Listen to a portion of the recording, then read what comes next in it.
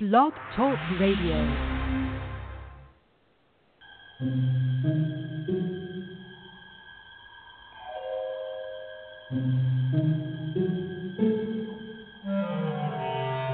Archangels, ghosts, and Bigfoot, oh my. It's just another night for Supernatural Girlz. Real stories, real answers to life's biggest supernatural mysteries. And now for another exciting interview with paranormal experts from this world and others. Here's your host, paranormal researcher Patricia Baker, on the one, the only, Supernatural Girlz.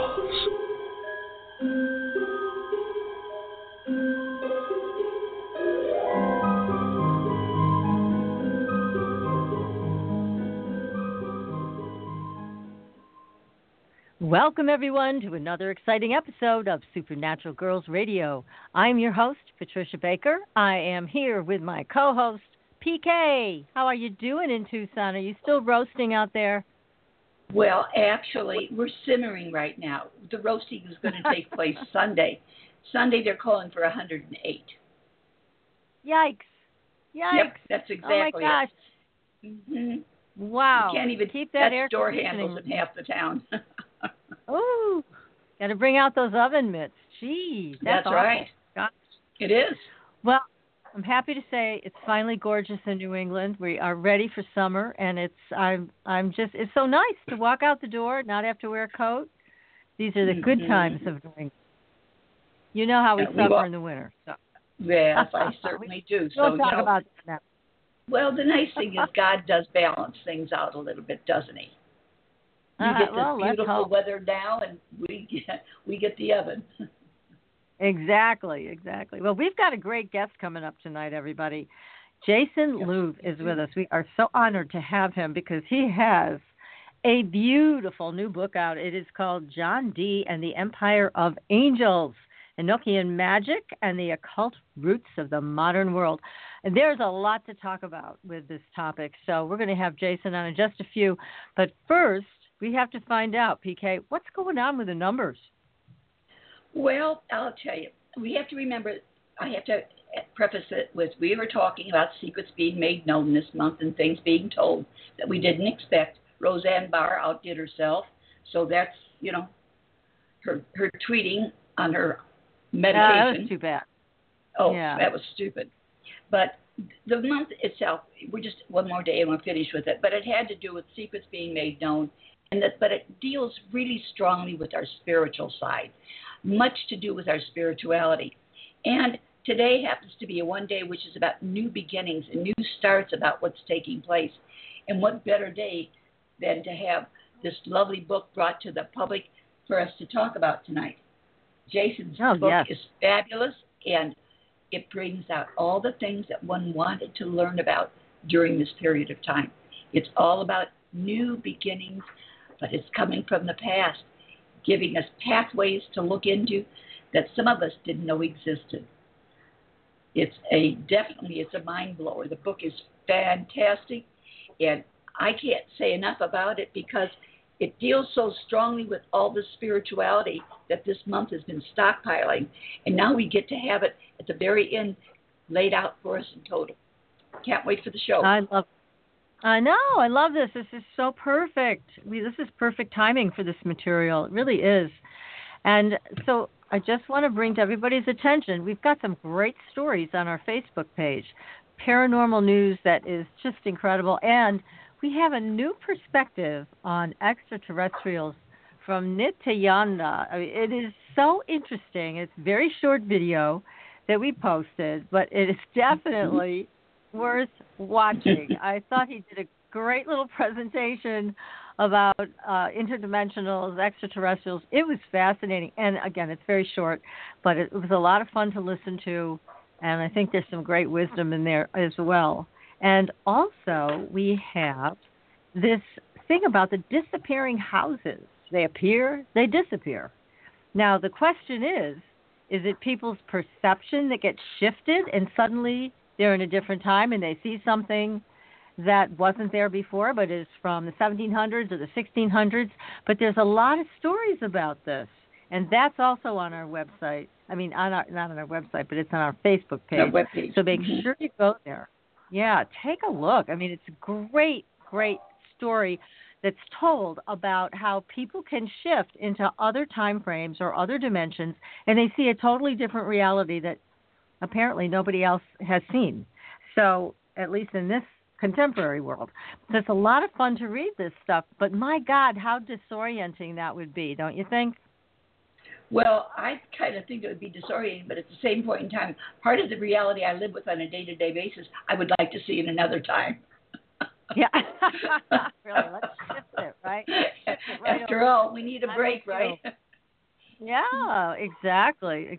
Well, and we also had another guest on our show who talked about a place in Connecticut where this happened fairly recently, where these people had gotten lost and they were driving around looking for this address. They came upon police and firemen in some type of an accident, they thought.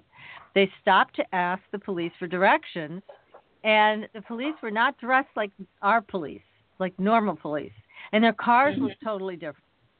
And they gave them some kind of directions, but they weren't good ones, and so they ended up in the back in the same spot. And when they came back to the same spot, everything was gone. No police, no firemen, nothing. It was all gone. So very strange experience there. It happens a lot, apparently, in this little triangle in Connecticut in the Litchfield Hills. But again, you have to wonder, are they walking into another reality, another dimension? Is it a time slip? And what is it that creates that? What is the mindset or what is the consciousness that allows for that to happen? It's so interesting. You know, I've noticed a lot of what transpires seems to take place in the Northeast. Yeah, you know Have what? you noticed it does. that? And I wonder, because, I mean, out where you are in the Southwest, you also have some major portals out there. But here we have so much history.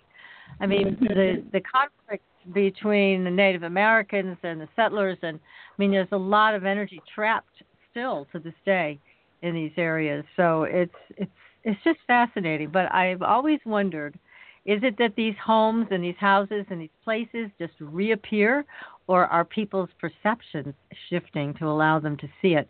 So it's a great question. Chicken or egg, I think. That's the way this goes. But that is exactly the way it goes. Yeah. So make sure, everybody, go to our Facebook page and follow us. Give us a like so you can stay in touch with us there. Of course, you can find us on Twitter and Pinterest and Instagram and all those great places, as well as our website, supernaturalgirlz.com. And our Fringe Files newsletter, we are making a transition with that. We're going to make it a video newsletter. So how about that? We're just bringing everything into the 21st century. So keep us, keep posted with us. Yes, it is. It is. So that'll be a nice, entertaining thing to watch every week. Just a very short cap of what's coming up on the show, who we're going to be interviewing, and comments on our last show. Now, last week we had Amy Major, fantastic psychic medium, and her book is all about how to become a rescue medium. So if you didn't hear that show last week, go back to our website or go back to Blog Talk, and you can find it there. And I wanted to mention something, Patricia, because we have been talking so much on and off about dreams and the dream state of things. God. Yes. And I just went through this with one of my clients 2 days ago. And she said, I don't dream. And I said, I used to say I don't dream until you convinced me otherwise, that we all do dream and how things fall into place. And that you have been working with people in the dream analysis element for many years. So catch people up on how to get involved with that. Yes, I really want to urge people to pay attention to their dreams, especially now when, on the heels of what you just shared, PK, about the spiritual energy that is really built up, this is a great time to write your dreams down. If you don't remember your dreams, that's okay. You just need to start telling yourself every night before you go to sleep, I will remember my dreams. And keep something by your bedside, whether it's your phone that you can make notes on, or just a tablet and a pen, and keep track of those dreams. They're very powerful. And as you know, we had guests on our show not too long ago talking about how people got diagnosed with some serious illnesses from their own dreams. And Exactly. they also got treatment plans from their own dreams that worked for them. So, yes, it's a very powerful way to get in touch with yourself and to find out what is going on in the deeper levels of your own consciousness. So, yeah, if people want to work with me on dreams, you can find me on the website, supernaturalgirlz.com. And if people want a numerological reading with you, PK, they can find you on our website and on your own website, patriciakirkman.com. So it's a good time to find out what's coming up for the summer for you people, and that's the way to do it, in my opinion. So tonight, ready for our guest, that's for sure. I'm chomping at the bit to hear about it. I know. We got to stop talking and get him to start talking. Right. So this is who he is. This man is a scholar. He is the author of 7 books, including Generation Hex, Ultra Culture, and The Psychic Bible. Psychic Bible. That's how it's written. Okay. He runs the high-traffic site ultraculture.org and teaches courses on magic and spirituality at magick.me. That's M-E. He has written for many popular websites, including Boing Boing, Vice News, Motherboard, and Esquire Online. Jason lives in Los Angeles. And Jason, we're so glad to have you with us. Welcome to the show. Well, thank you for having me on. Now, I got to ask you, Jason, this is quite the book. How long did it take you to write this?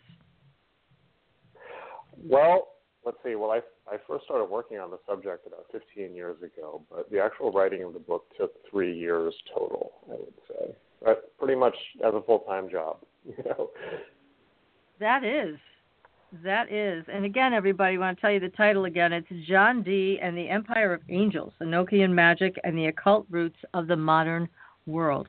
Now, you've covered so much in this book, I kind of hardly know where to begin. But let's talk a little bit about what got you involved with this subject. Why John Dee? Sure. Why the Empire of Angels? Why Enochian Magic? What was it that caught your attention about this? Well, I've been interested in the field of magic and meditation and mysticism and esoteric spirituality and all of this lovely and exciting stuff for probably about 20 years now. And in that time, I have practiced, researched, and involved myself in, immersed myself in every single discipline for consciousness alteration or esoteric spirituality or enlightenment, if you will, that I could find. As part of that, I've traveled all over the world. I've gone up 13,000 feet into the Himalayas to study yoga with gurus. I've become a Sufi. I was initiated as a shaman in the foothills of Nepal and, other normal things you do. But, For you, everyone's got to have a hobby, right? And in that time, I became fascinated with Enochian magic, particularly, and John Dee, because it was certainly of all the Western magical traditions that I studied, it was the most fascinating and perhaps potent, and has also, frankly, had the most impact on our world when you consider that it was right there at the center of the creation of not only the British Empire and the American Empire, but the birth of modern science, and it was involved in the birth of the U.S. space program. And it's studying Dee and the Enochian magic that he delivered is a really interesting locus on seeing how magic became science and can tell us a lot about who we are as people and why the world is the way that it is. So for me, it's one of the most fascinating stories in the whole canon of esoteric spirituality, and it's one that has been written about that I really felt deserved the ultimate book, because no one had written the book that pieced the whole story together, and that's what I decided I had to do. Well, you did it. Congratulations. Thank you. That's for sure. Yeah, it's incredible. But, I had never, there's a whole bunch of material in here that I had not heard before. And we have interviewed other authors like our good friend Lon Duquette, who we absolutely love and adore. But we hadn't heard some of these key points that you brought out. like the purpose that the angels had in trying to get everybody unified, basically. All these different religions coming together, that was a big goal. That I had never heard before. That was fascinating. Neither had I. It was something that I discovered in my academic research on the subject, and it was actually that idea that was so shocking that no one had talked about this before. It was finding out that idea that convinced me that this book had to be written. So the deal with John Dee is that John Dee was the court alchemist, court scientist to Queen Elizabeth I. He was an intellectual and a scientist, perhaps the smartest man in Europe of his day. He was also the original 007. That was the code name that Elizabeth gave him in the British Secret Service, which he helped start. He was also fascinated with the occult and with the idea of contacting angels through occult means. One of the ideas that the angels gave him was that there should be a British Empire. He was the person to coin that phrase. And so the very fact that a British Empire even exists comes out of a seance that an alchemist had in talking to angels. But even more shockingly than that, the angels that Dee and his assistant, his psychic assistant, Edward Kelly, helps him with contacting angels over about 10 years. What they were told by the angels in those sessions, if you believe that that's something, if the angels were actually real and not just in their imagination, but whatever that was, the angels told them that there should be one world empire underneath Elizabeth, a new world order, and that there should be one world religion uniting not only Christianity the warring branches of Christianity, so Catholicism and Protestantism, but even Islam and Judaism and paganism, one world religion, so that everyone on earth would be controlled by one political system and one spiritual system under the domination of the angels, so that the end of the world could be brought to hand and the whole story wrapped up. And now that's a pretty apocalyptic story and a pretty intense story if I've ever heard one. So the thing with Dee is that all the people that have, all the people who have written about Dee have either written biographies about him, studying his scientific achievements and discounting all of the magic side of it, or they've written about the magic side without talking about the wider context of his political and scientific work. And when you put those two things together, well, as I've described it before, it's like splitting the atom in reverse. You get the whole picture of what was happening, and you get the whole picture of what's been going on. It's not just Dee, but it's the secret history of Western culture, the secret history that the people who run Western culture have been operating on for the last 500 years, but that they just don't teach us in high school because it's just a little bit too weird. I guess. But I mean, you talk about John Dee this way, and clearly he's been written about before as a genius. I mean, he had so many talents. He was absolutely brilliant. And now, but Edward Kelly is written about as a psychic, but also a criminal. What happened with that? Mm-hmm. So Edward Kelly was a scryer, which is somebody who uses a crystal ball or a piece of crystal as a focus to go into trance. It's not just a stereotypical image of a fortune teller staring into a crystal. What you have to understand is that the crystal was only a tool to use to go into a trance, an altered state of consciousness through which other realms of reality could be accessed, just like in lucid dreaming or hypnosis or something like that. Now, sure. Kelly was half Dee's age.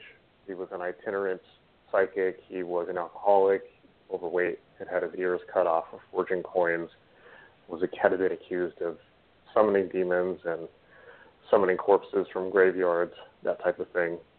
Some of that was scandal and rumor. Some of it was very likely true.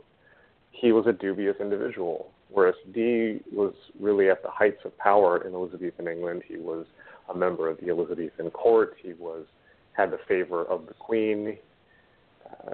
Kelly was from the wrong side of the tracks. But it took the two of them working together to really make any headway, because Dee was purely intellectual in his study of the occult side of things. He was purely academic in a way and didn't have psychic faculties, with the ability to go into alternate states of consciousness.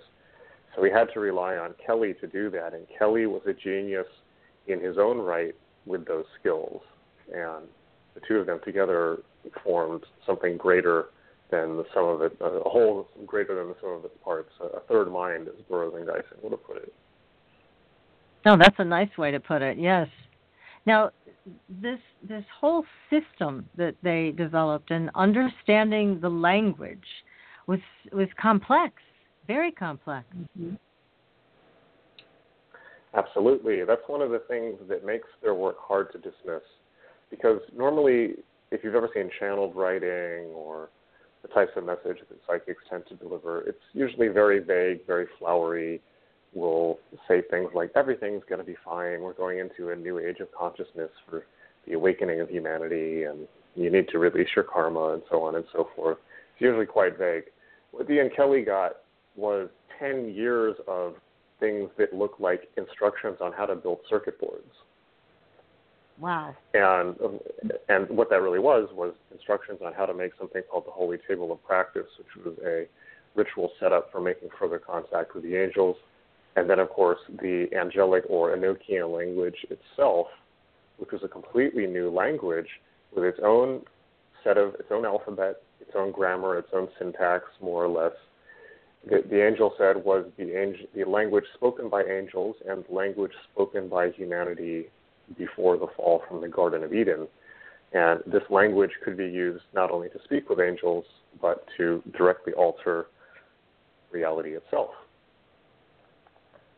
So no just, kidding. And that was just the beginning. Wow. Now, with you learning all of these things, and obviously having a training that you've had, which is extensive in mysticism and shamanism, all of these wonderful adventures you've had in consciousness, have you mastered the Enochian language? Have you learned it? Well, I don't think anyone has mastered Enochian. It's so huge. And you mentioned Lon Duquette, who I think is just amazing. And I actually just did a podcast with him a few days ago. I interviewed him for my podcast. And, oh, no kidding. Lon, Lon has been working on Enochian for maybe 30 years. I learned Enochian from Lon in one of his workshops 15 years ago. And he has, he says that, even he feels like he's just learning to play, a few basic songs in the great universal symphony of Enochian. I mean, when we're talking about Enochian, we're talking about something that is not for humans necessarily. Humans can see a corner of it, but at least according to the angels, it's the system by which the angels operate.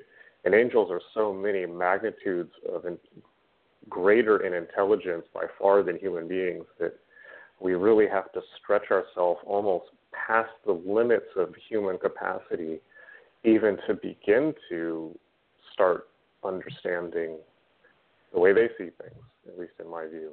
So I certainly practiced Enochian. I've worked at it for years and years, but I wouldn't say that I've mastered it or perhaps that I ever will.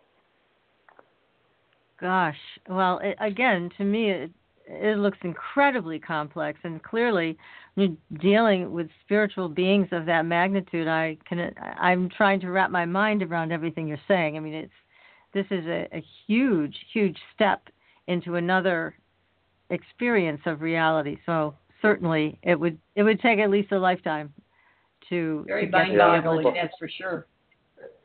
Yes, don't feel bad for being mind-boggled. Don't feel bad for being mind-boggled. I've been trying to wrap my mind around it for 15 years, and I'm still struggling with it. So well, then I feel better. I'm not alone. My mind expands as I try to stretch it to wrap it around Enochian. So that's good. But it's of the entire. What I say about it is of the entire field of magic, at least of Western magic. It's something like meditation and sigils is arithmetic, and perhaps the Golden Dawn, Crowley, Thelema are geometry and trigonometry. Well, then Enochian is calculus, and it's the advanced calculus and differential calculus of the occult world, and it's something that people don't come to until usually very, very far into their magical career, and even then it's a daunting subject, to say the least. What a fascinating and beautiful subject.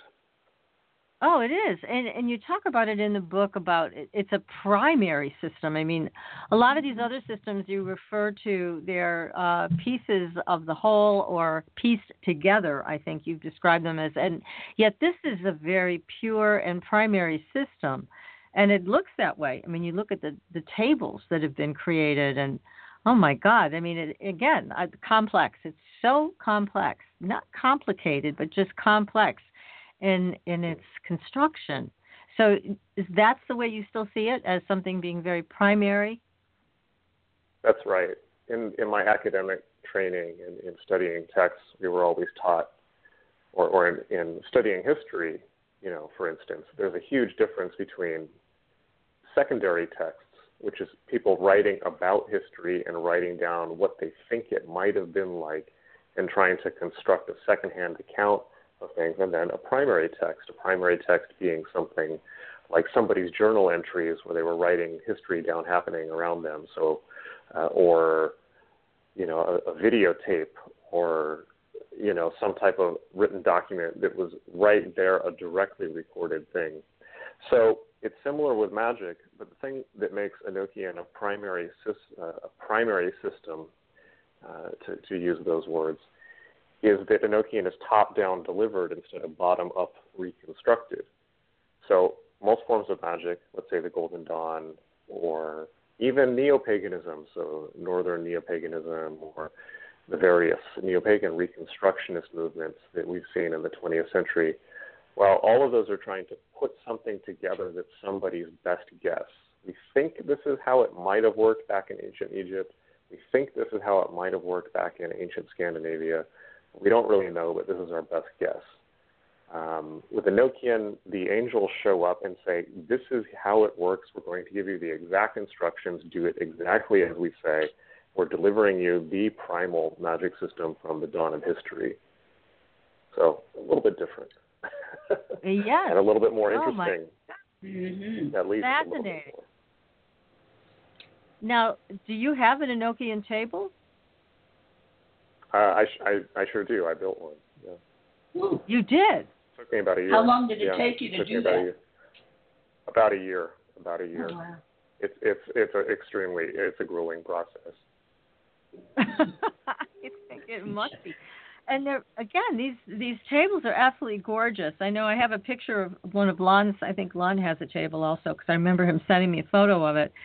And they're beautiful. Again, very beautiful. Yeah, those tablets, by the way, are maybe about 5% of the entire thing, 10% of the entire thing that you have to build. They're just one facet. There's several dozen Enochian implements that have to be built and put together. And the Enochian tablets are not the Enochian table. The Enochian tablets sit on top of the Enochian table, which is a 3-foot by 3-foot altar that is made up of all kinds of wax and metal sigils and all kinds of stuff, silk. And then the scrying ball. It's a serious undertaking. It is. Do you have a picture of your table? No, I don't. I haven't released a picture of that. It's mine. It's my private table. I understand. It's special. Yes, and it's yours. And so you use this in magical ceremony? Well, I've done a lot of Enochian. Some Enochian the table helps with. Some you don't need it. I've done it both ways.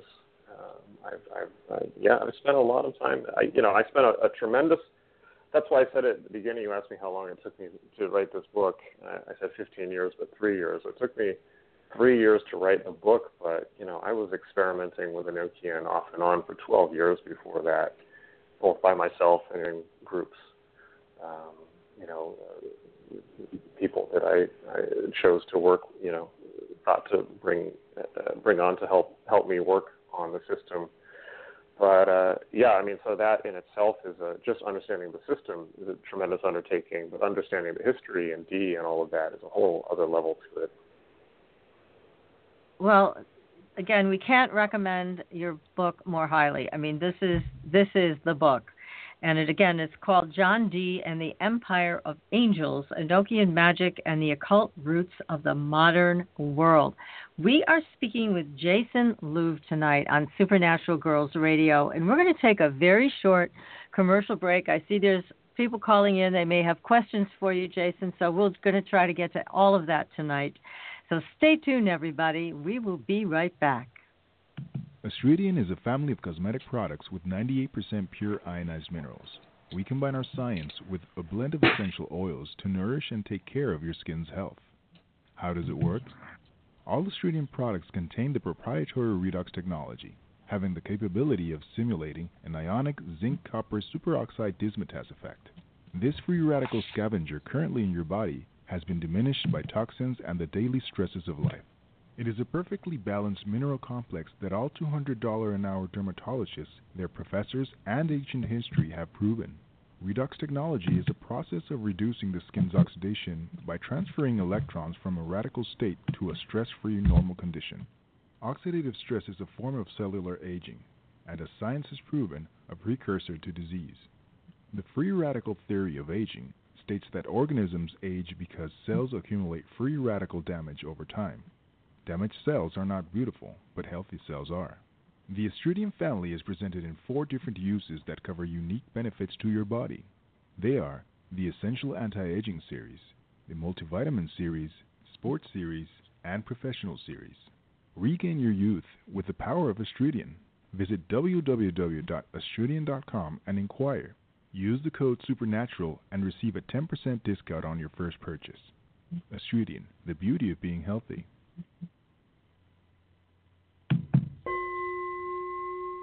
Are you ready for a new experience of freedom and powerful connection? Would you like a positive, effortless change in your life? Then come to CosmicFusion.com, where we offer the most advanced energy clearing and expansion techniques in the world, with a quantum vortex energy to activate your divine blueprint and life's purpose. When your soul leads the way with cosmic fusion and quantum vortex energy, you can break clear of past difficulties and blocks with the power of the source. With cosmic fusion, the source energy does the work for you. It's easy and effortless. Listen to our free meditation right from our Cosmic Fusion website, the Cosmic Code Meditation. Sign up for one of our interactive webinars today. Come to Cosmic Fusion, www.KOSMICfusion.com, to experience an effortless awakening and transformation. Are you ready for an upgrade? Are you ready for a new experience of living in the 5th dimensional magic and powerful connection? Then visit CosmicFusion.com today. CosmicFusion.com.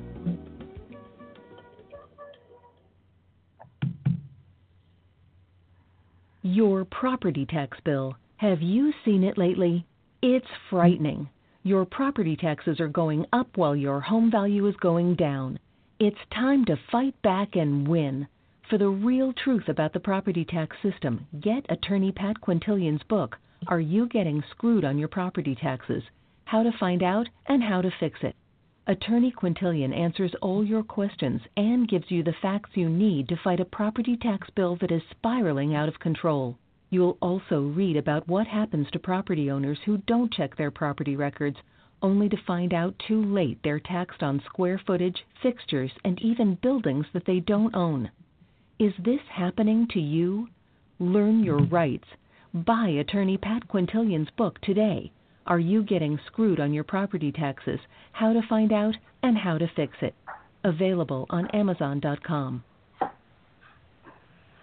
Welcome back, everyone, to Supernatural Girlz Radio. I'm your host, Patricia Baker. I am here with my co-host, PK, and our great guest tonight, Jason Louv, is with us. He is the author of a new book, and it is called John Dee and the Empire of Angels, Enochian Magic, and the Occult Roots of the Modern World. So, my gosh, where do we go from here? Jason, tell us about, well, I have a question, first of all, from the chat room.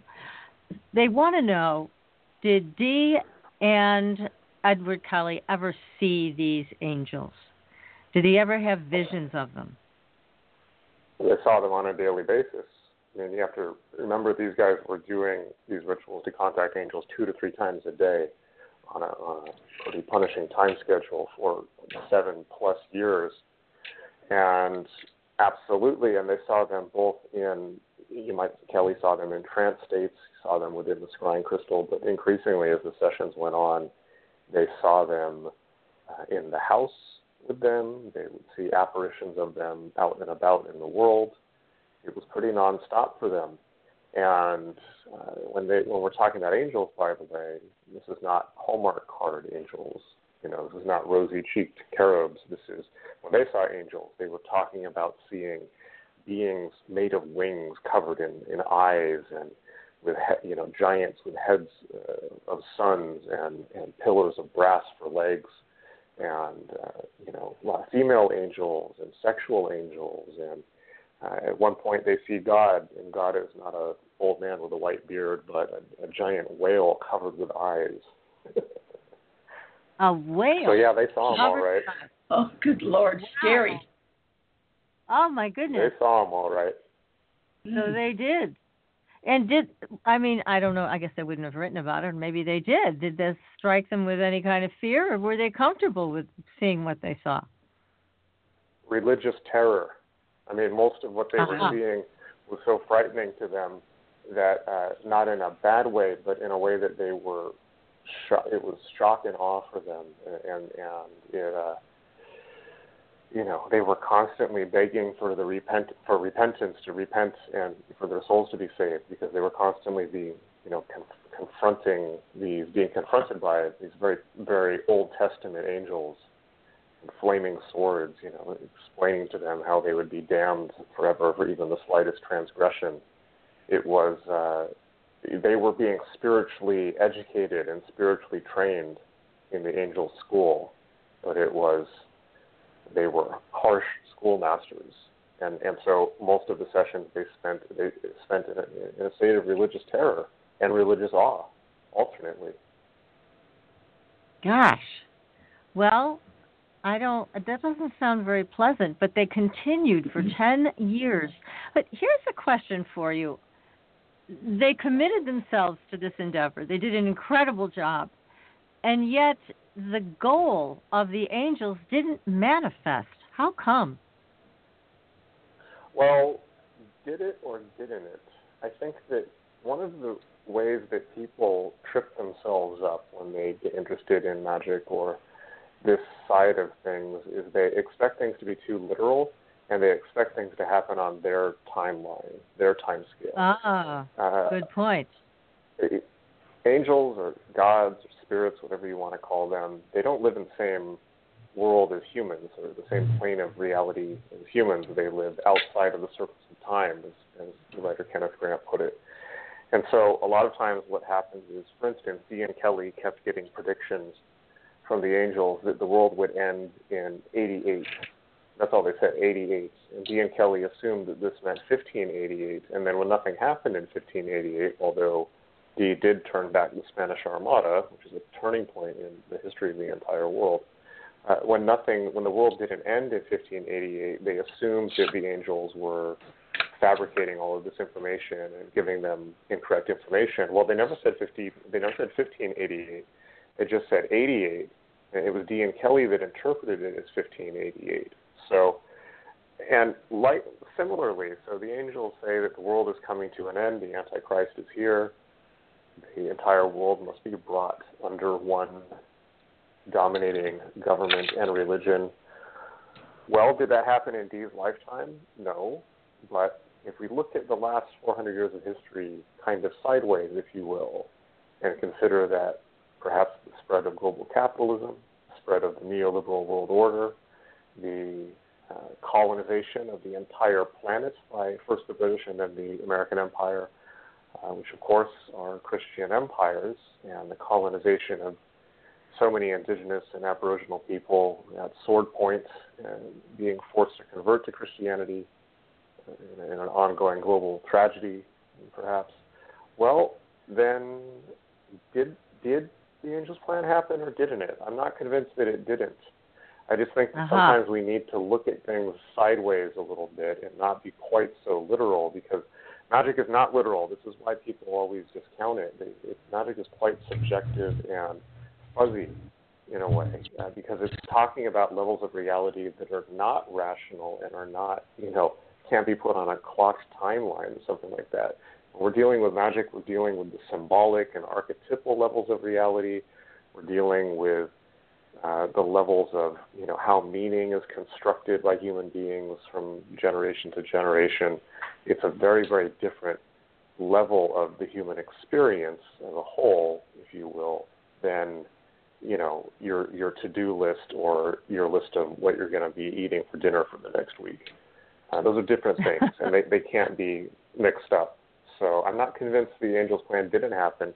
And when we talk about the end of the world, by the way, everyone assumes there will be a specific date where the world will end. I don't think so.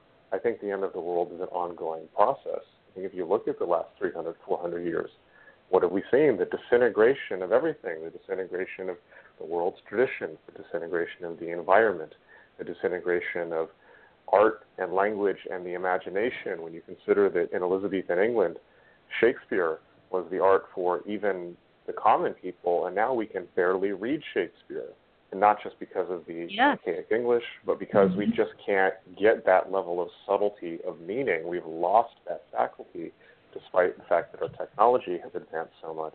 Religion has ended. Nobody is religious. Nobody has, pays any credence whatsoever to the idea that there are deeper levels of reality by which their conduct must be measured, perhaps. And so I think if John Dee was to time travel to 2018, he would consider this the end of the world.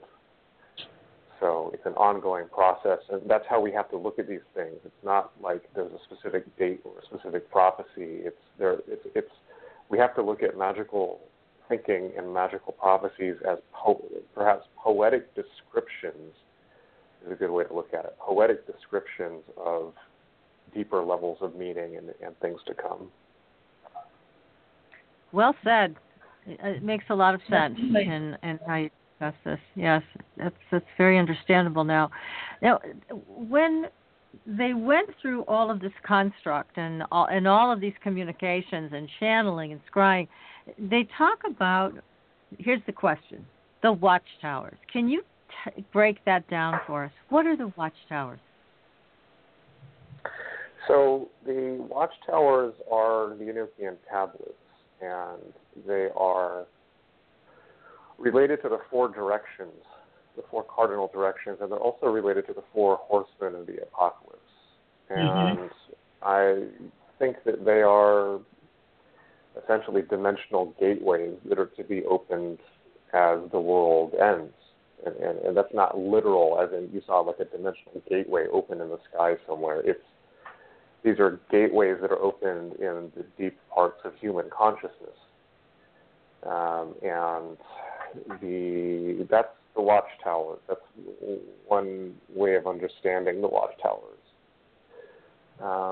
But, yeah, I'm not sure. Sometimes to be quite honest with you, when we're talking about questions like this, I have to think about what I should say publicly and what I should just keep to myself, not because I don't think people shouldn't know things, but because, we're talking about apocalyptic architecture. So okay, we don't want to scare everybody. You have to tease us into it, because sometimes we don't understand until we get it smacked right in our forehead. You know that. Right. Okay. Well, look, the world is coming to an end, right? And that doesn't mean, as I've touched on before, it doesn't mean that the skies are going to open up and there's going to be angels and demons and brimstone and all that left behind nonsense. It's not like that. It means that all of the structures of human culture are crumbling and are being reborn and rebuilt as something new, and the human project is disintegrating. All we have to do is turn on the news to see that. The question is it disintegrating and ending, or is it dying and being reborn? Well, if you look at nature, everything in nature is in a constant process of dying and being reborn. Plants spring up and then are cut down and then die and then become fertilizer for the next ones. And the form is similar, but it's a new plant. So Humans are the same. Animals are the same. Well, why would cultures and civilizations be any different? But I think it's important to be very hermetic about things. So the hermetic magicians have the dictum, as above, so below. They look to nature to understand the spiritual world, the higher realms. And I don't think that spiritual realms and human culture are outside of nature. I think everything is part of nature, all the way down to language and culture and meaning and our capacity to mythologize, and all of this stuff is part of nature. So I think that, worlds are constantly ending and being born, and the end of the world and the apocalypse is part of human existence. It's something, everybody has an apocalypse. Everyone dies, right? The world comes to an end for everyone individually, and if we're lucky, it may come to an end for us many times in our life, and then be reborn before the final, so that we get used to it. But I think it's the same for cultures. I think it's the same for whole continents, perhaps whole civilizations, whole iterations of humanity, without going out too far on a limb. So that's how I feel about it. No, I mean, it sounds like the embodiment of the phoenix for all of us individually, and then as a planet as well, which I guess when you put it in those terms, you can understand that. It makes certain sense, that's for sure. But for you, when you've done this kind of work and you've studied it for so long and you've used it in your own magical practice, now, have you encountered these angels yourself? Well, it's funny. I think that everyone that you talk to that does Enochian, it's different for everyone. And what Dee and Kelly saw is probably not what people who might do Enochian these days will see. One of the reasons for that is that the magical visions that one experiences while doing Enochian are generated by whatever's already in your head. Everything has to be formed out of some type of clay, some type of base clay. And that's kind of what's already embedded in your nervous system in most cases. So I've had many unbelievable and intense and profound and shocking and enlightening and terrifying experiences doing Enochian magic, but none of them have been the same as Dee and Kelly's. None of them have been the same as Crowley's. And I think that's as it should be, because it's a very personal thing. It's individualized for each person. Yeah, and I get the feeling that you're a very powerful magician. I really do, and it must be very exciting to have what does access. That mean? I'm curious. I don't know, but I just sense that with you. Can you send that information to the IRS, please? Yeah, can you tell the IRS that? We'll see what they say. We'll see what they say about you? it. They better not bother you. No, they're not bothering me. I just mean. No, but you just ignore them. That's right. You don't have to pay attention to them. You're a magician. But no, really, I sense that. Yeah, I don't know about that. You carry a lot. You carry a lot of this power, and it's interesting, because the way I am sensing your energy is it's not something that you are bragging about, or you're very humble about the work that you do, but it's powerful. And how nice for people, because people can, I guess you're teaching classes, right? So people can study with you? I am teaching classes, and I want people to be empowered, because we live in a time, in a period in history where people are very confused, where because we do live in the end of the world, frankly, where, people don't have a lot of guiding structure. They don't really have a sense of what they should be doing with their lives in many cases. People are no longer religious. They don't have religious bodies to turn to, and the media, and certainly social media, are of no help to people in constructing meaningful lives. So I want people to be empowered, but I want people to be empowered to live the lives that are right for them, to live their true wills, to lead the life that they're meant to live, and not just empowered individually, but empowered to help the world and help those around them, and be empowered as a community. It's not just about the individual. The individual empowerment can only go so long before it becomes sociopathy, and right. All we have to do is look at our current president to see that. without going too far down that rabbit hole. But it's about network empowerment. It's about people being empowered as a group, together, and doing human life in a meaningful and profound and loving way. So that's how I feel. And so I, of course, teach courses online at magick.me. That's magic with a K, magick.me. I do teach Enochian magic, but I also teach everything from basic chaos magic and meditation, hardcore meditation, Raja Yoga, esoteric Buddhism, astral projection, lucid dreaming, tarot, I Ching, all kinds of great stuff, ceremonial magic, Golden Dawn type magic, and there's a lot more coming because I'm really focusing on growing that site out right now. And there's a big community of students who are very, very sincere and interested, which has been a great surprise and for me, and that I'm very, very excited about seeing how much interest there is that people have. So yeah, that's magick.me. Sounds fabulous. Well, that's terrific. Yeah, really. I mean, I want to encourage people to go there if our audience has interest, and I know they do, in these types of things, because I really know, and I know PK, you know this too, that you're a very good teacher, Jason, and you're very you're helping a lot of people to get the direction they need. As you mentioned, there is a lot of confusion out there, and people are looking for a right path. And there's certainly a lot of choices in what you're teaching where people can find their right path, whether it's I Ching or the yoga or whatever, meditation or chaos magic, whatever they're drawn to. So you have a tremendous amount of choices. I love that name, Chaos Magic, and I've got people texting me right now saying, what is Chaos Magic? So we're going to have to go there for a minute. Can you tell us a little bit about what that is? Yeah, right. Yeah, absolutely. Well, yeah, I mean, in by way of segueing into that topic, I will say that the great thing about magic, you talk about people finding a path and things like that, the great thing about magic is it's not a dogma. It's not telling you to believe something. It's actually not, and it's not telling you to do anything, certainly. Magic is really the best of all worlds. It's kind of the perfect medium in that you get all the tools and the sacred experiences and the deep meaning of religion, because you get the tools to induce the religious experience without the dogma of religion and the rules and people telling you what to do or not to do. So in magic, we have the idea of the true will, which is that every individual has a true will, something that they are here to do, something that they incarnated to do, their role in the world, the thing that is most true and right for them on the deepest level.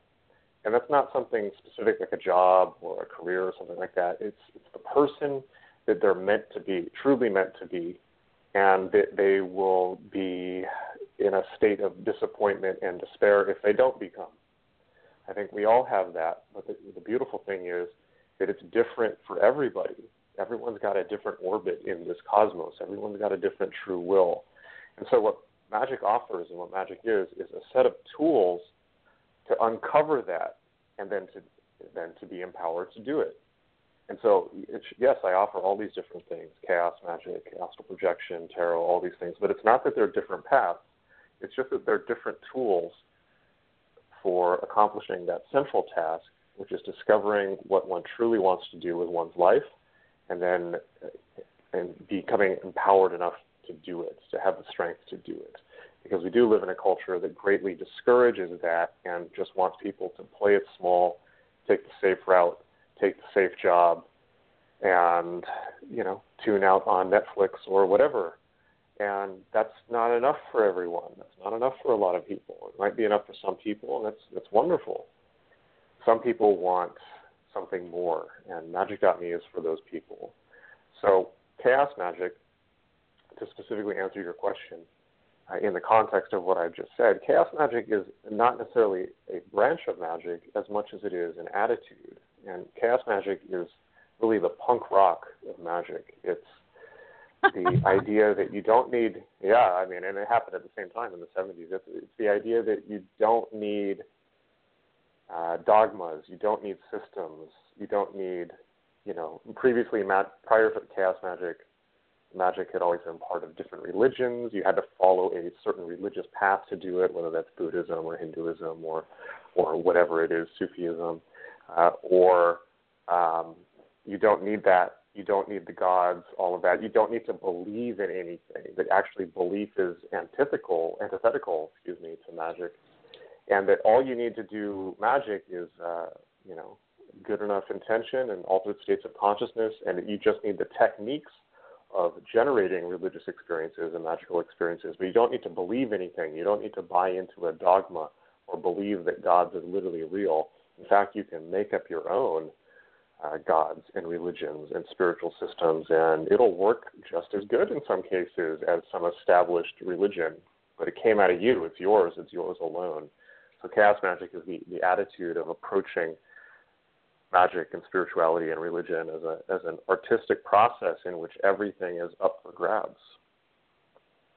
Gosh, it sounds like fun. That's terrific. Oh, it's great. Yeah. Next thing you know, you'll spent 20 years doing it. Yeah. It's the greatest show on earth, in my opinion. The greatest secret show, as Clive Barker called it. Yeah. Well, somebody's also writing in. They want to know how much you charge. How much do you charge for your classes, Jason? Are they all different prices, or? So most of the courses are $55, but I have a great subscription package, which is $49 a month to watch all of them.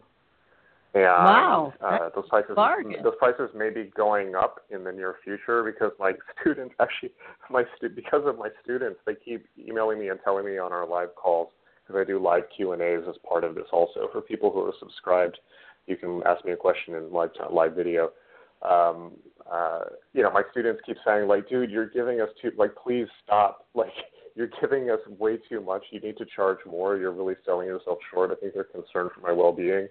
So my students are urging me to charge more for my own well-being. So the prices are probably going to go up soon, but that's the price now, and anybody who gets it at that price currently will be grandfathered in if I raise the prices, which will probably be in about a week or two.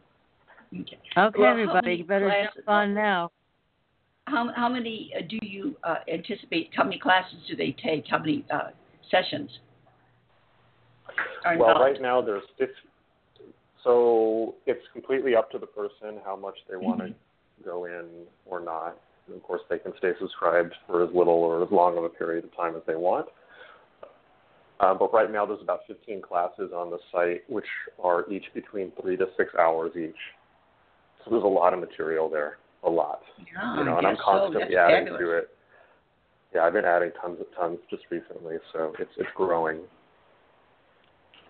But people can choose their own pathway through it. Some people are more interested in, for instance, some people are just interested in the meditation part, and that's great. Some people are interested in the much more hands-on chaos magic thing. Some people just want to learn tarot or I Ching. Different people are attracted to different things because there's no one right way or right path for everyone. Everyone's got a different way of approaching this. So I just want to put all the tools out there without telling people what to believe. I just want them to have the tools so they can do them right and then come to their own conclusions about what it all means. So for them, for their life. Well, I was just fascinated by Da Vinci's Salvator Mundi with Christ holding the crystal ball in his hand and thinking that, oh my God, that was just fascinating to see that, the feel of that. It just has a draw towards me that I never thought about before. Yeah, you know what? That image I saw, that was the very last thing that I put in the book, that the team, the publisher at Inner Traditions, we got into the book, because that painting, so Salvator Mundi by Leonardo da Vinci, which is this beautiful image of, it's kind of a lost Da Vinci of Christ holding, it's supposed to be Christ holding the world, the Savior of the world, Salvator Mundi. So he's holding an orb, which in the art of the time was meant to represent the world and regency and kingly power. Yet, if you look, it looks like a crystal ball. And the hilarious thing, this is the hilarious thing, that when they found this, there's still this huge debate. Was this really a Da Vinci? Because they look at the the crystal ball, and they say, well, the perspective is off, it looks spectral or ghostly. Da Vinci must have, Da Vinci knew better technical form than to draw a crystal object this way. But they never considered, well, maybe he wanted it that way because he wanted it to look spectral and ghostly, It's like they never consider that because they're so literal. Now, of course, I saw that and immediately I understood what it was. It's a scrying ball. It's Christ holding a scrying ball. Mm-hmm. What Da Vinci is saying with that is that you can use this technique, the scrying technique that Dee and Kelly were using, and more than them, but all the other magicians of the Renaissance and the Enlightenment, the pre-Enlightenment period. They used that scrying ball to contact angels as a way to directly access the religious realms instead of relying on the dogma of the church. And so what Da Vinci is saying is, it's Christ saying, here's how you call me, right? Mm-hmm. And this is the scrying ball. This is the tool you use. And my goodness. So, but the thing is, right? So here's the thing. So that painting went up on auction. I think the week before the book went to the printers, and it was auctioned. It was the highest selling auction for a piece of artwork at Sotheby's ever. Something like $4.5 million, or something like that. I think it sold to like a Saudi Arabian oil sheikh or something like oil baron, something crazy like that. Absolutely fascinating. But I saw it, and it was just in time. It was like, that has to go in the book. It's perfect. It's the perfect image to bring out the central theme of the book, and so beautiful also because it shows that magic is a holy art and a good art and is a true path to religion, and not all this crap that people have associated with it. It's like, black magic and Satan and Aleister Crowley and the devil and all this stuff. It's like, no, that's people's misperception of it. And so I was so grateful that showed up, and it was just the perfect thing to put in the book. I'm glad that you picked up on it.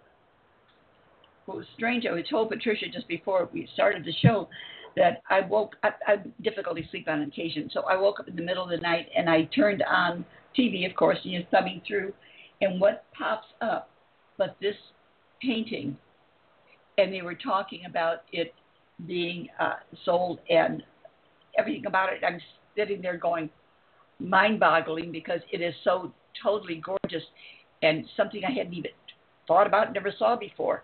And then when I got your book and I opened it up, and there's the picture looking back at me again, and I'm going, oh, wow. I've got to do more research on this. It's a beautiful image. And, isn't it hilarious, by the way that modern scholars think about these things? They look at Da Vinci, this couldn't have been a Da Vinci because Da Vinci didn't know what he was doing. He didn't, he wouldn't have painted a crystal ball like this. Or they look at John Dee, like, John Dee thought he was talking to angels. Well, he must have been crazy or just superstitious because he lived 500 years ago. And they never stop to think, well, hang on, these are some of the greatest geniuses in world history, and we assume we know more than them? I don't think so. Right. That's right. It's a great way to put it. Well, we're going to take another very short commercial break, everybody. So stay tuned. Hang tight. We will be right back with Jason Louv, who is the author of a great new book that we've been discussing tonight, which is called John Dee and the Empire of Angels. You will find that photograph of that painting in this beautiful book. So stay tuned, everybody. We'll be right back. Are you ready for a new experience of freedom and powerful connection? Would you like a positive, effortless change in your life? Then come to CosmicFusion.com, where we offer the most advanced energy clearing and expansion techniques in the world, with a quantum vortex energy to activate your divine blueprint and life's purpose. When your soul leads the way with cosmic fusion and quantum vortex energy, you can break clear of past difficulties and blocks with the power of the source. With Cosmic Fusion, the source energy does the work for you. It's easy and effortless. Listen to our free meditation right from our Cosmic Fusion website, the Cosmic Code Meditation. Sign up for one of our interactive webinars today. Come to Cosmic Fusion, www.kosmicfusion.com, to experience an effortless awakening and transformation. Are you ready for an upgrade? Are you ready for a new experience? of living in the fifth dimensional magic and powerful connection? Then visit CosmicFusion.com today. CosmicFusion.com.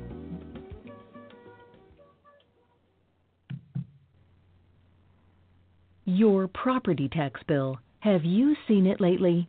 It's frightening.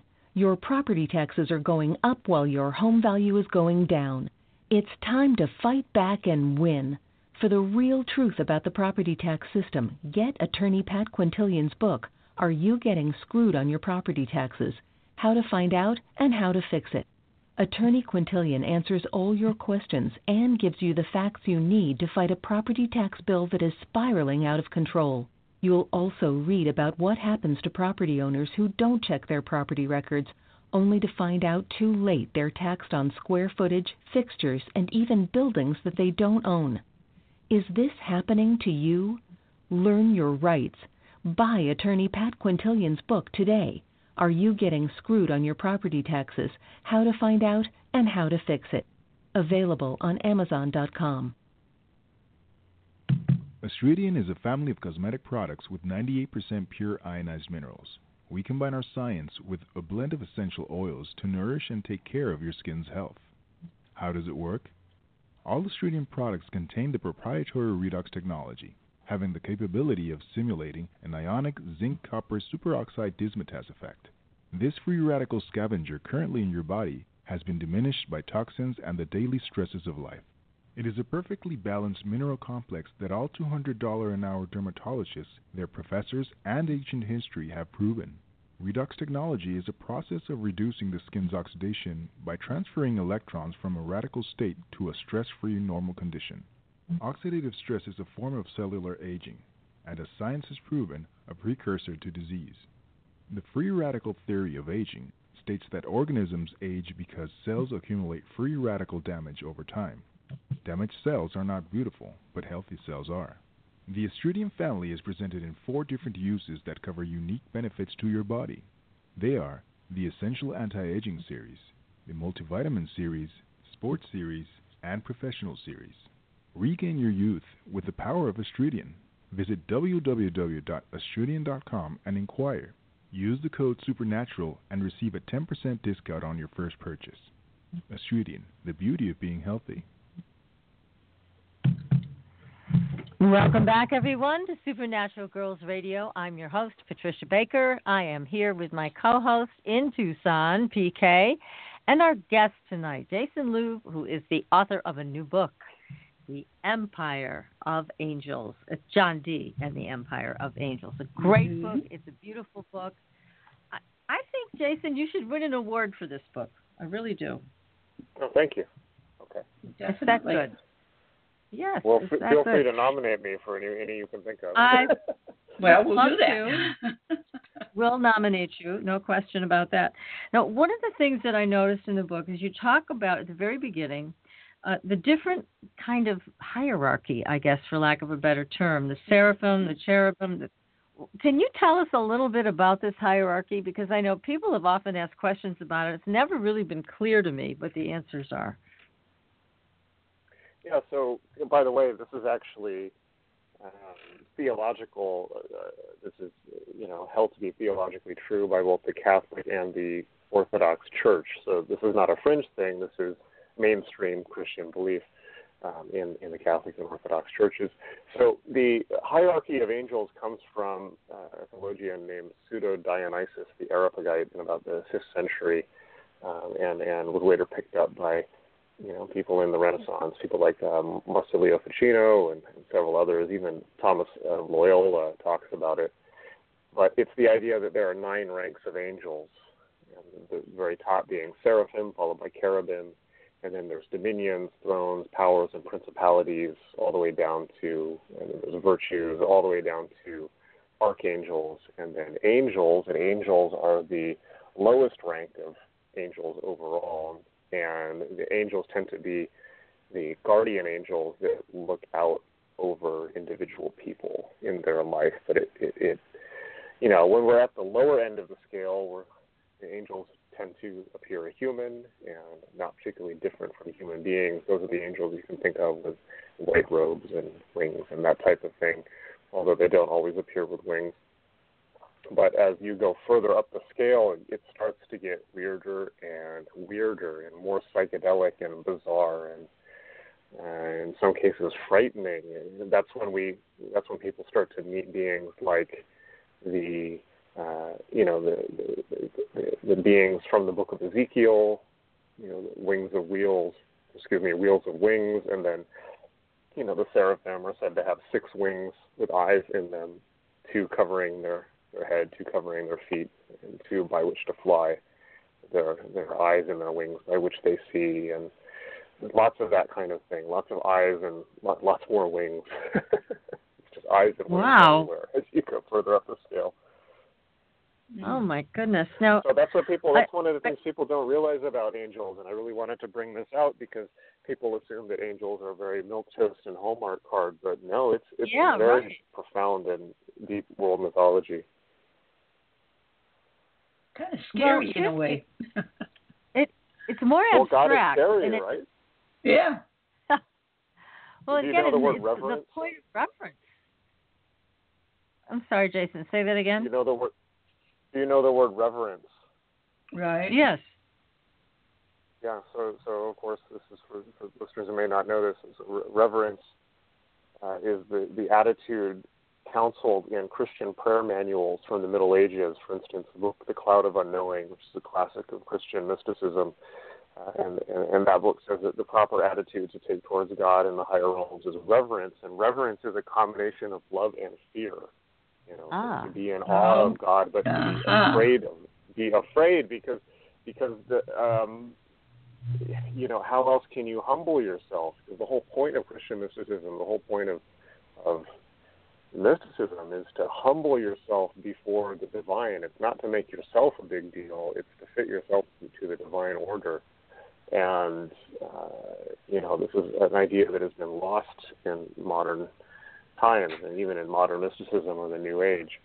And I say in the book, the whole point of mysticism is sanctification and illumination. So sanctification is the destruction of the ego, the destruction of the individual practitioner's story about who they think they are. And illumination is then filling them with divine wisdom so that they can be fit to what God wants for them. And that's not just mysticism. That's mainline Christian theology. And one of the interesting things about this book is understanding how little difference there really is. Well, you've also talked about in one of your other interviews that I heard about our evolution actually being helped in a great way by communicating with these other entities, whether they be angelic or something else from another dimension. This is all a good thing, and it helps us create our own freedom. So can you expound on that a little bit more? Because I really liked what you were talking about. I agree with that completely. Well, it's not necessarily all a good thing, because when we're talking about spirit, or the spirit world, or whatever you want to call that, the astral plane, the non-physical realm, parts of consciousness, it's full of all kinds of things. It's full of as many different things as the physical world is full of people, and you have to be careful what you're doing. You have to make sure you're talking to the right beings. Now, in terms of angels as a specific class of being, I think that yes, absolutely. I mean, angels are the next level of evolution up from human beings. Right? And demons are far down, right? Down far further down the scale even than animals. But angels are the next step of evolution past us. And so the whole Elizabethan theory of magic is that the way to evolve, evolution is a modern concept, but for them the idea of the way to be sanctified is to, make contact with the next level up.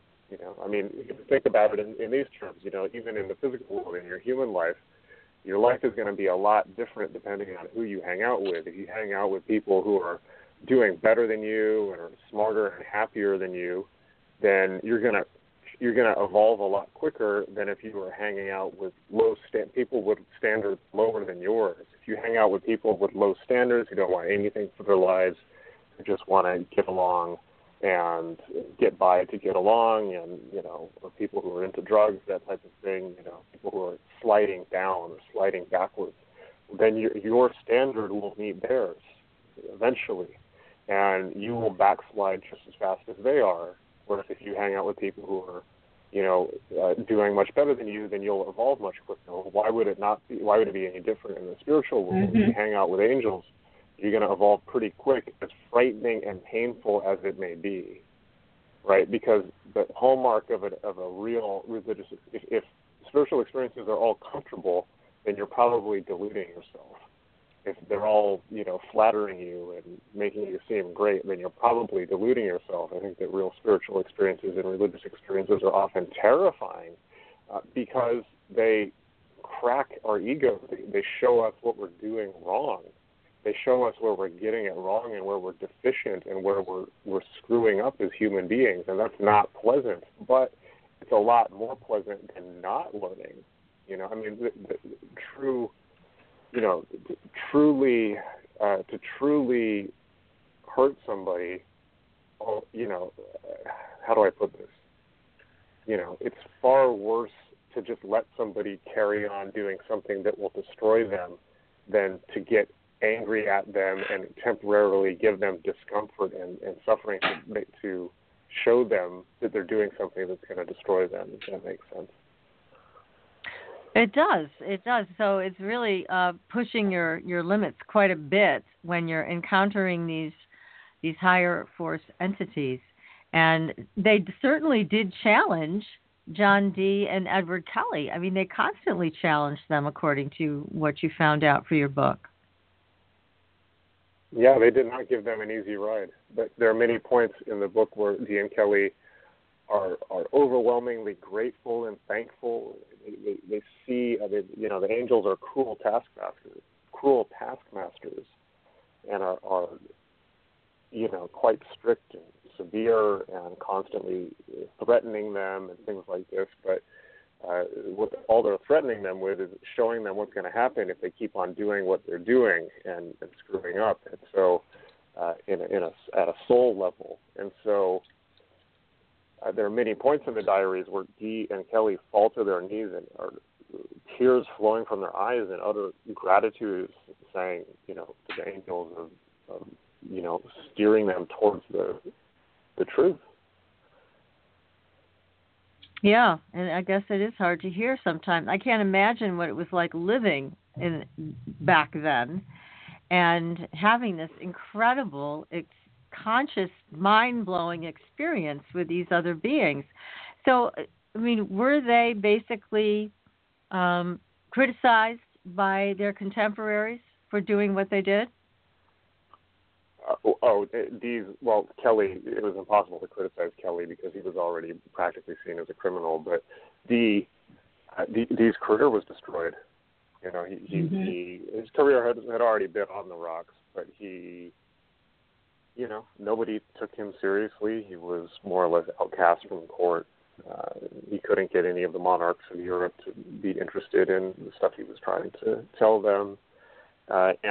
Dee's life in the real world pretty much fell apart. He lived in extreme poverty for most of his life, but particularly during this period, because he was spending more time talking to these spectral beings than he was doing work, Which, by the way, is the real danger of magic. Everyone says, is there any danger with magic? Well, the danger is it's just like video games, It's like if you get too obsessed with it, you're going to drop all your other duties.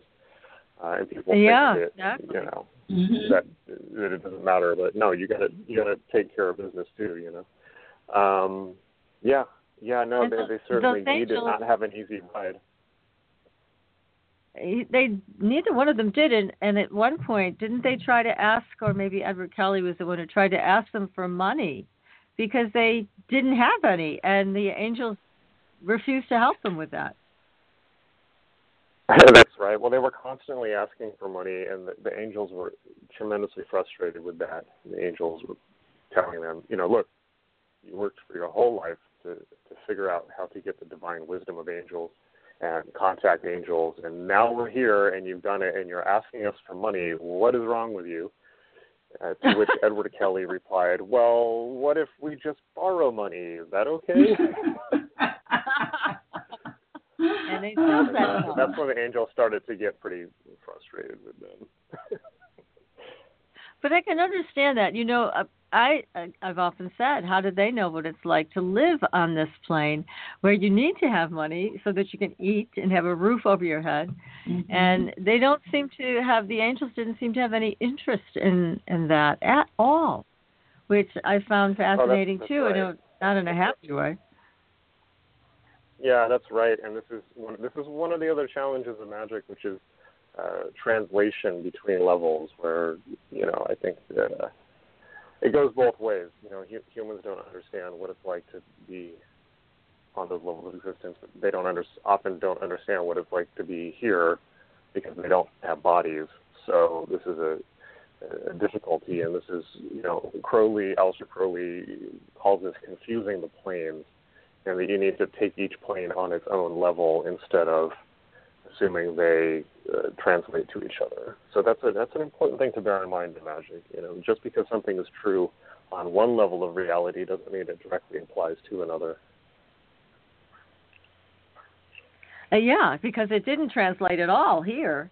And these poor guys that worked so hard and brought us, even centuries later, today, such a magnificent piece of the puzzle, but they weren't treated well when they lived back then. So it's a shame, really. It's kind of sad. It is, but that said, I do have to give that a caveat, which is that the fact that Dee had some struggles has often been used, actually for hundreds of years, has been used by people to say, oh, well, look, like Dee ended in misery, therefore magic is bad news. And they say the same thing with Crowley and lots of other people, which is hilarious because, I'll tell you, just from my own experience, if you're doing magic and you don't have money, people will say, oh, well, magic is, will lead to ruin. And, if you don't have money, why don't you just manifest yourself some money if you're such a great magician? And then if you do get money, they'll say, well, in my case, it's like, well, how dare you, charge to do courses for magic or something like that. It's just, people are never pleased. People are just, they're chattering, they chatter away, So there's no way to please people, so I've just given up completely. I just do not care anymore. But I do have to say that for Dee really did rise to as high of a position as he could have in Elizabethan England, given his social background and his class and his training. We have to remember that England is an incredibly rigid class society, and it's not like there's a whole lot of leeway to move out of where you're born. And that said, yes, Dee suffered tremendous hardships in his life. He lost many children and his wife to the plague. He suffered tremendous hardship. He was constantly in debt, things like that. But look, it was, Elizabethan England was practically a third world country. It was the Middle Ages. Everyone had a hard time of it. Sir Francis Walsingham, who was the person who started the British intelligence services, also went into debt just to start them. He didn't get any great gifts from Elizabeth either. So, we have to put that in context and be very careful about saying that magic is some type of causative factor in people having a hard time of things. We have to be very scientific and clear about that because, it was the 1500s, it's not like it was Club Med. Those not hard times. Yeah, real hard times back then. So tell us, you've mentioned Crowley a couple of times. What's your take on Crowley? What do you think of him and his work? So Crowley was a very intelligent, very multifaceted individual that anybody who comes into magic has to grapple with, I think. And Crowley was such a complex, multi-layered being that there's parts of him that are unbelievably inspiring and genius and profound beyond words, perhaps in many cases beyond any of his contemporaries or perhaps many other historical spiritual teachers. And there are parts of Crowley that are utterly horrific and degraded and evil and terrible and psychopathic. And those things exist within, at least theoretically, all existed in one person's lifetime. But this is a person whose personality changed every few years of their entire life. So with Crowley, we have to. I think that the best way to take Crowley. I mean, look, Crowley died a long time ago, right? Crowley died in the 1940s. He died long before any of us were born, I'm assuming. And, well, most people, well, okay, I take that back. I'm sorry. I'm thinking about when he was born. He was born long before any of us were born. But he died a long time ago, right? And so I think that the best way to take Crowley now for modern students is to take him almost as a Zen cone, right? It's like how can such profound truth and such utter degradation exist in one person? And just take it as a Zen cone, and certainly don't get wrapped up in trying to emulate what he did and that type of thing. No, definitely. So that's how I view Crowley. It's like, Crowley is, he's there. He's something to learn from. He's a source to learn from for good and bad, of things to do and things definitely not to do. Right. Certainly he spent decades as a hard drug addict. He was quite terrible to people around him.